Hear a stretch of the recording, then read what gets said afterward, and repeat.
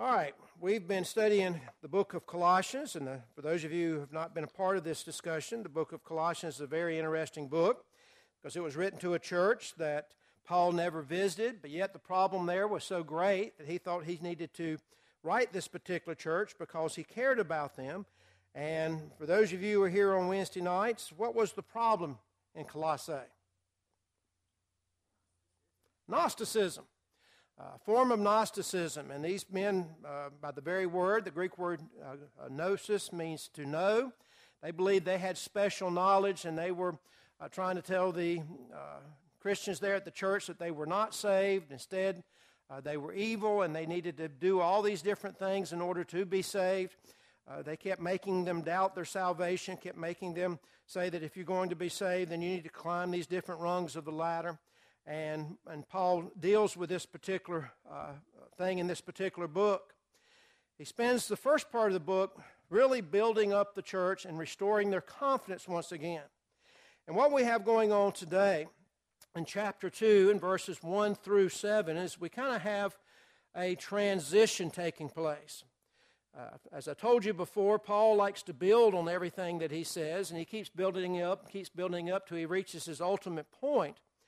And then he will use transitional phrasing to get to the next thing he wants to build up, and that's what we have in place in verses 1 through 7 of chapter 2. He has finished a discussion that we're going to talk about a little bit here in a moment, and now he's transitioning to what will begin in chapter 8, where he goes into detail, dealing with some of the specific issues that are going on in the church there, some of the specific false teaching that is happening at the church at Colossae, and he'll spend some time on that. But as he gets to that particular point, he wants to transition, as I said, and so that's what we have in these first 7 verses of chapter 2. And so let's see what we can learn from these 7 verses. Verse 1 begins, "For I would that ye knew what great conflict I have for you, and for them at Laodicea, and for as many as not seen my face in the flesh." First part of this verse, he says, "For I would that ye knew." What do you think he's talking about? What does he want them to know? All right, how much he's agonizing for them. The word "for" there is a transitional phrase where he's transitioning from what he's said thus far to what he wants them to understand now. And so what he's doing here is he is saying, this is why I have said all that I have said. I have said all these things because of the great conflict or the great struggle that I have within me. All right, before we start looking about this great struggle or conflict that he has in him, what is it he wished that they had, let me put it this way, what is it that he has already said? That he says, this is why I have said this. This is what's caused the struggle in him, but he's already said some things that has brought him to this struggle. It's interesting, the word for conflict here, and some of you may have struggle, you have contending is what you have. It's the Greek word agonia, which is the word we get agony from when you transliterate it. So he was in agony over something. And as it reads in the original language, he's saying, this is why I have said what I have said because of the agony I'm going through. Once again, I'm back to not why he is in so much in agony, but what is it he has said to bring him to this point? What was the thing that was causing him conflict in everything that he has said so far? What was he trying to impress upon him, Michael? They weren't feeling so perfect in Jesus Christ, were they? This is what I'm driving at and trying to get you to see. I mentioned earlier in the class that he builds upon and keeps building upon a certain idea. And his conclusion in that idea was that he wanted to present every man perfect in Jesus Christ. But look how long he's taken to get to that particular point and everything that he has said. As you read through chapter 1, look at all the different things he emphasizes. He talks about how that they have confident expectation, how they have a place reserved in heaven, how that they are partakers of the inheritance, how they are saints in the light, how they've been delivered, how they've been translated, how they've been forgiven, how they've found redemption, how that they were enemies and alienated from God, but now they're holy, unblameable, and unreprovable in His sight. He keeps building on this idea that he wants them to understand and be confident in their salvation. The Gnostics were saying, you can't be confident in your salvation. You have to do this. You have to do this. You have to come to us for this special knowledge so that you can attain the level that you need to attain. He's saying the gospel is enough. You don't need anything else.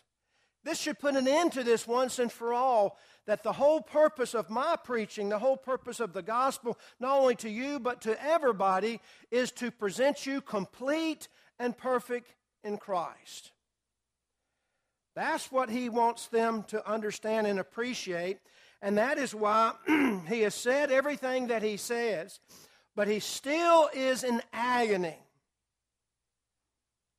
And here's the reason why he's in agony. He's in agony for them and also for the church at Laodicea.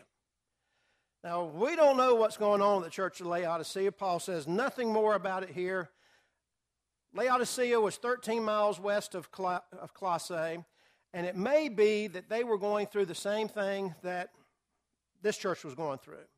And so he wanted to make sure that everything that he said to the church at Colossae was said to the church at Laodicea. Yes, Karen? Yeah, they evidently were a very wealthy church. They were rich in material things, but weak in faith. But since Paul is dealing with Gnosticism here, more than likely that's something that was happening in the church there, maybe caused some of the problems that they had. But Paul is in agony. He has said everything that he said to reach this point, and now he has this great conflict, and the great conflict is at the end of verse 1. Why is he in agony? He said everything that he says. Now he says, I'm in agony, and the reason is this. Yes, Michael? All right. He says at the end of verse 1, for as many have not seen my face in the flesh. A little bit later on, he's going to bring this up again. He feels like if he was just there, if he could have a face-to-face with these people, he could drill it into their heads. They need to quit listening to these Gnostic teachers and be confident in their faith that Jesus Christ is all you need. He's already pointed out that Jesus Christ is God. He's already pointed out that Jesus Christ is the creator of all things. He's already pointed out that Jesus Christ is the fullness of God. He's already pointed out that Jesus Christ has done absolutely every single thing that is necessary for a person to be saved.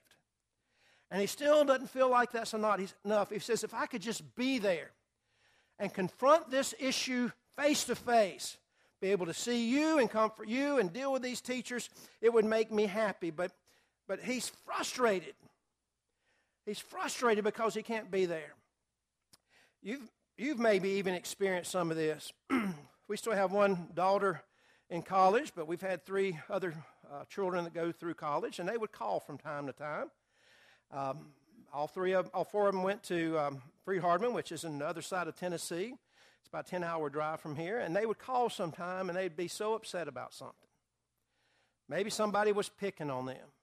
Maybe they thought a teacher wasn't treating them right. And as a father, you care about your children, and you just wish, I wish I was there. If I was there, I'd go talk to this person. I would go confront this teacher. I'd go straighten this out if I was there. And you're very frustrated because of the distance from which they are from you. And so you can't do anything but just be frustrated about it. And I think Paul was feeling this too. Where was Paul at this time? Why couldn't he go to him? He was in prison. This was one of the prison epistles. So he was frustrated with the fact that he hurt for these people. He wanted to help these people. He said everything he can to build up their faith and confidence in the blood of Jesus Christ. And so now this is tearing at him. But this is what he wants them to be. In verse 2, he says that their hearts might be comforted, being knit together in love, unto all riches of the full assurance of understanding to the acknowledgement of the mystery of God and of the Father and of Christ. The reason why he wanted to be there is, first of all, it says that their hearts might be comforted. He realized this was a group of people who were having trouble.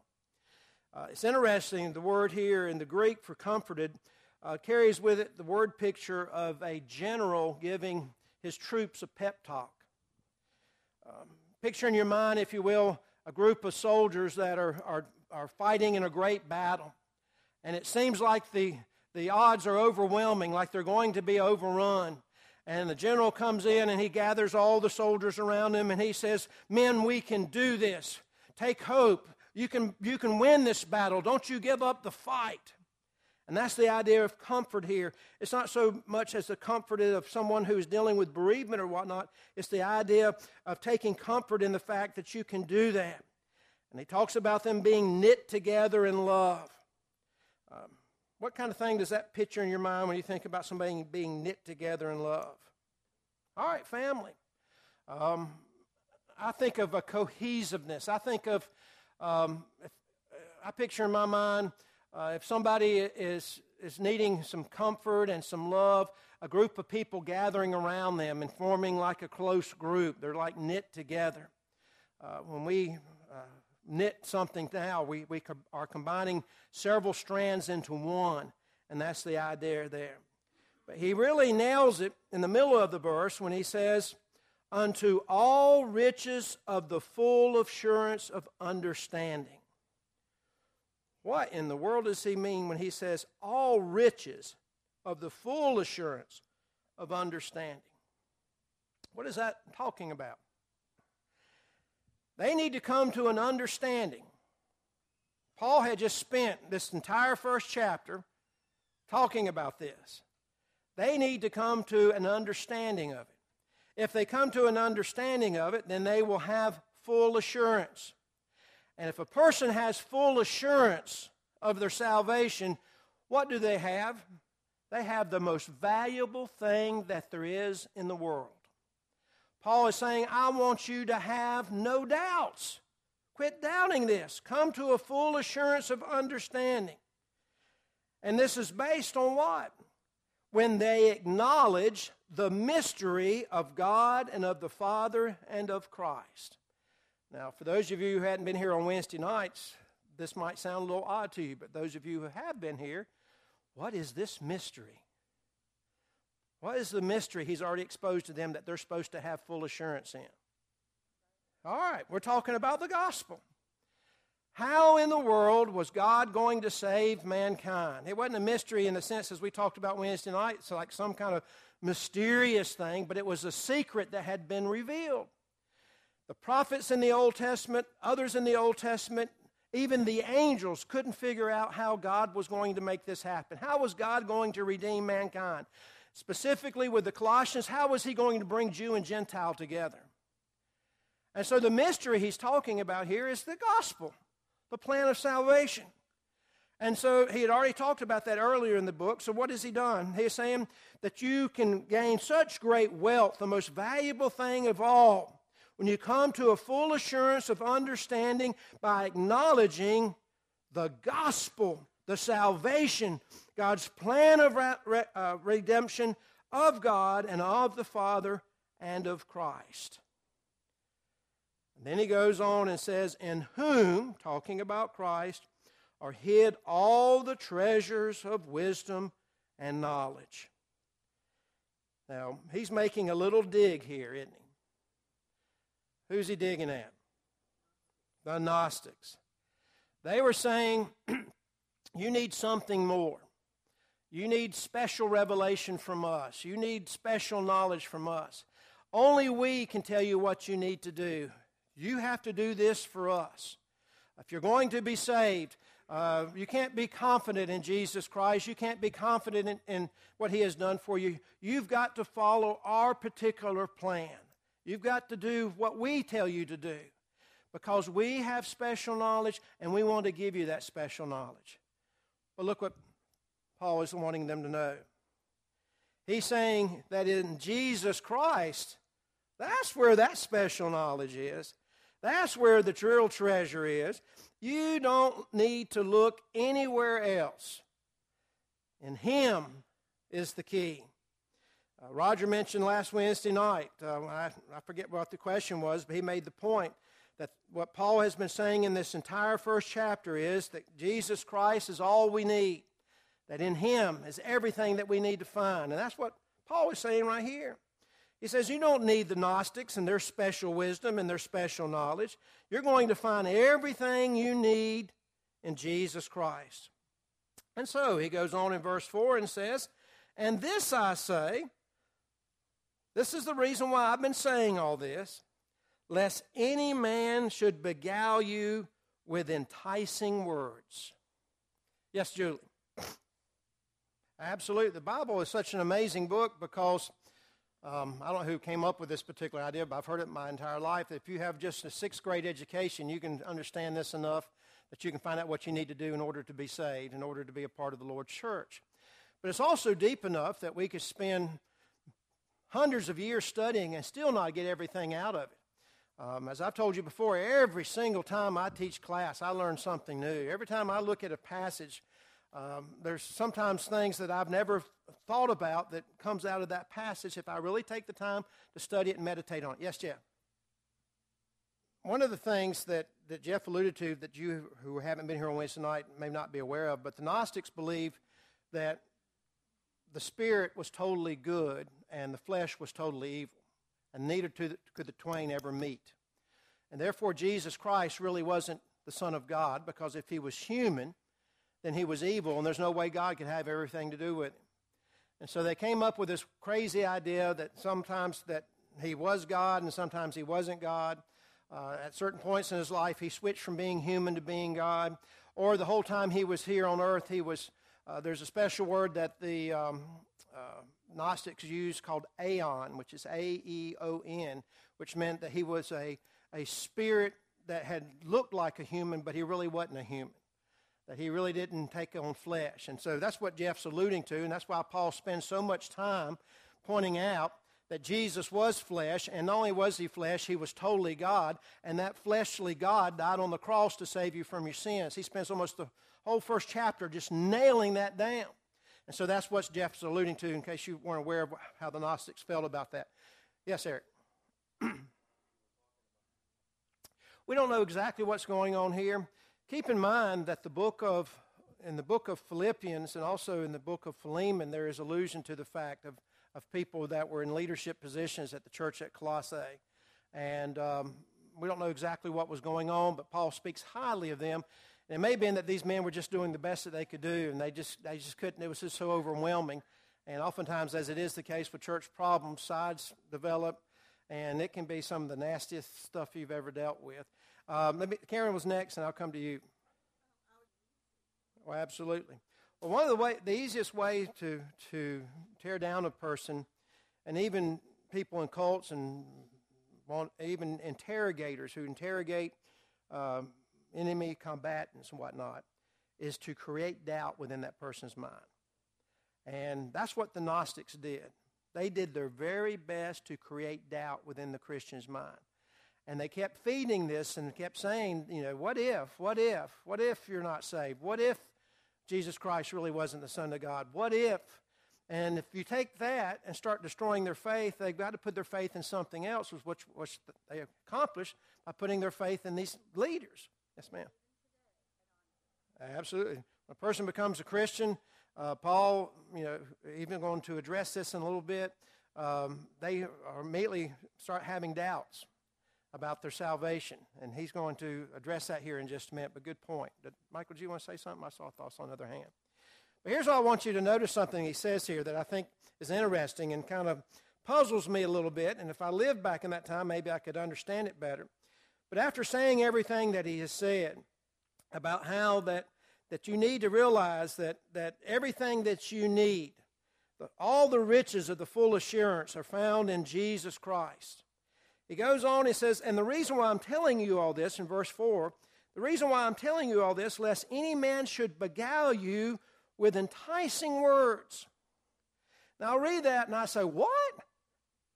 If I lived back then, there's nothing that the Gnostics could have told me that would make me change my mind about Christianity.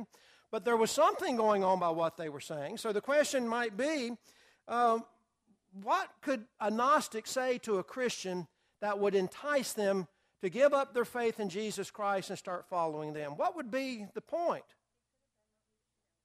Okay, so they were not grounded enough that they were able to pull them away and pull them to something else.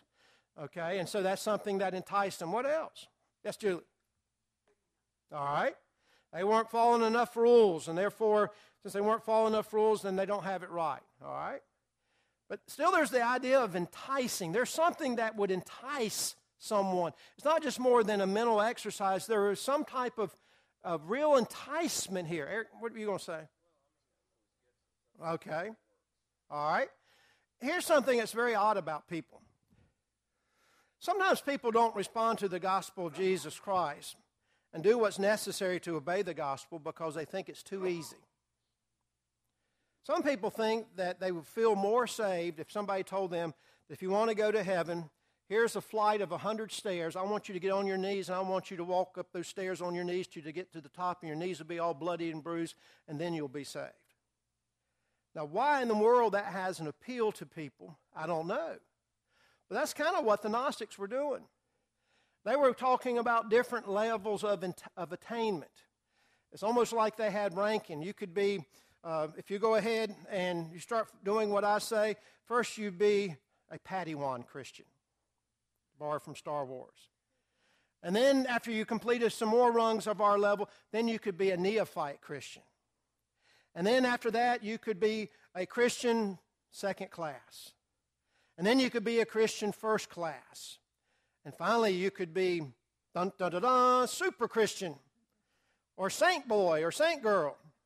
That is kind of appealing to people. First of all, they feel like they've done the work, which defies totally what Christianity is about. Secondly, it gives them the opportunity to say, oh, so you're just a Padawan? Well, I want you to know that I'm a first-class Christian now.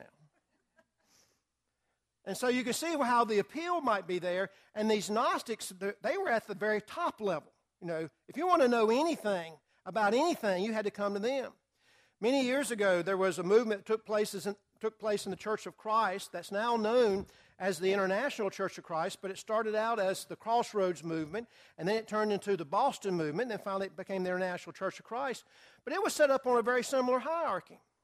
You were given a prayer partner, and in order for you to reach any kind of spiritual maturity, you had to report to that prayer partner, and you had to turn your life completely over to them.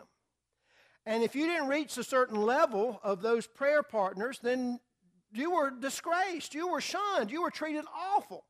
The whole group would turn their back on you until you corrected yourself and you got to the point they wanted to. And then those prayer partners reported to some more people. It was a pyramid scheme in the church until you went to the ultimate, which was Randy McKean, and then he was the one that decided everything for everybody. Even the elders were under him. Eric? And what was Gnosticism? It was a blending of Judaism, Greek philosophy, Eastern mysteries or mystical things, and contemporary culture. And so you had that actually going on there. Now, we're never good enough. Absolutely. And that bothers people to the point, well, let me find a way where I can show I'm good enough. And that's what the Gnostics were doing. Did you have a comment, or did you already? Okay, then Jamie. Yeah, our sins never smell as bad as somebody else's sin, even if it's the same sin. Yes, Julie? Yeah, absolutely. And that's why Paul, he said he wanted them to be knitted together in love. That's what it was all about. Well, I think we've really done a good job of exploring that. But look at verse 5 before we run out of time here, because I'm going to try to get down through verse 7 if we can. He says, "For though I be absent in the flesh, yet I am with you in spirit, joying and beholding your order and the steadfastness of your faith in Christ." He's now he's readdressing what he said at the beginning of this chapter, but he's adding to it to the point he made in verse 4, that they were those that would try to entice them, but he knows that they're standing fast. Your order and steadfastness of your faith in Christ is in the Greek, it's a military term. It means to bring the ranks together. It means to form a bulwark, if you will, a front line of resistance. So when the enemy comes, you're ready to repel the attack. And he says he knows that's going on there. But the first part of the verse says, "For though I be absent with you in the flesh, yet I'm with you in the spirit." He's going back to this great agony he was going through, that he wished he wasn't there. Well, I'm not there. And there's no way I can be there because I'm in prison. But I want you to know I'm there with you in spirit. And that's the reason why he's writing this particular letter. Everything he's telling them, he wants them to know that though he can't be there physically, his mind and his heart and his spirit is with them. And it's like he's right there with them, fighting this false doctrine with them. And so he's coming back to that. And so he says, I want you to remain strong. I want you to put up a resistance. I want you to hold steadfast in the face of this enticement because of your faith in Jesus Christ. And then he says something that we need to be reminded of so very often. And so oftentimes this verse is misinterpreted, but look very clearly what he says in verse 6. He says, "As ye have therefore received Christ Jesus the Lord, so walk ye in him," literally now. Now notice what he said there. First of all, he says, "As ye have received Christ Jesus the Lord." When does a person receive Christ Jesus the Lord? When they're baptized. All right? So he says, he brings this up in their mind. You remember when you were baptized. You remember when you obeyed the gospel. That's the same way you need to be walking or thinking right now. So what has he done? What is he trying to get them to think about? Do what? All right, they're saved, but what aspect of it? All right, their dependence on Christ. But look at the picture he's painting. It's about their faith, but still the picture they're painting. There you go. Very good. When a person obeys the gospel, goes down to the front row, or even if they're here privately with somebody else, and they're immersed in the water for the cleansing of their sins, and they rise up at that water to walk in newness of life, is there ever a time in your entire life when you felt like you're saved? If there ever was a time that you were saved, it had to be right then, wasn't it? The moment you got out of the water, if there ever was a time, I mean, just be honest with that. But what starts happening as the days and the years go by? Life gets in the way. Their mind starts working on you. The doubts start. That's the devil, exactly right. The day you come out of the baptistry, that Lord's Day or whenever it was, that day you are rejoicing. Why? Because your sins have been washed away. You've been redeemed by the blood of the Lamb. It's a feeling that you just can't explain because everything has been forgotten. You're as white as snow. The slate is clean.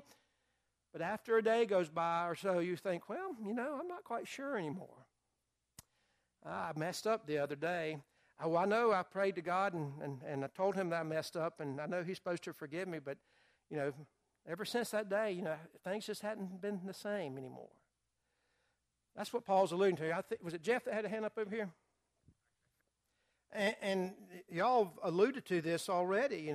We don't feel like we're good enough. We don't feel like it's fair. We don't feel like it's, something we can even comprehend that God would do something like that for us. But everything Paul has said to them up until this point, all he said in chapter 1 about redemption, about reconciliation, about being holy and blameless and irreproachable in God's sight, comes to this point right here when he says, do you remember when you received Christ? Keep walking the same way. Keep living the same way as when you received Christ. Beverly? Absolutely. Verse 7, so we can close. After saying what he says in verse 6, where the sentence begins, if you remember when you received Christ, continue to walk that way. He goes on and says, rooted and built up in him and established in the faith as you have been taught, abounding therein with thanksgiving. he uses some beautiful word pictures here after saying, remember how it was when you basically came out of the water? He says, let that be rooted in you. In other words, just like a plant's roots to give you stability. Let that be rooted in you.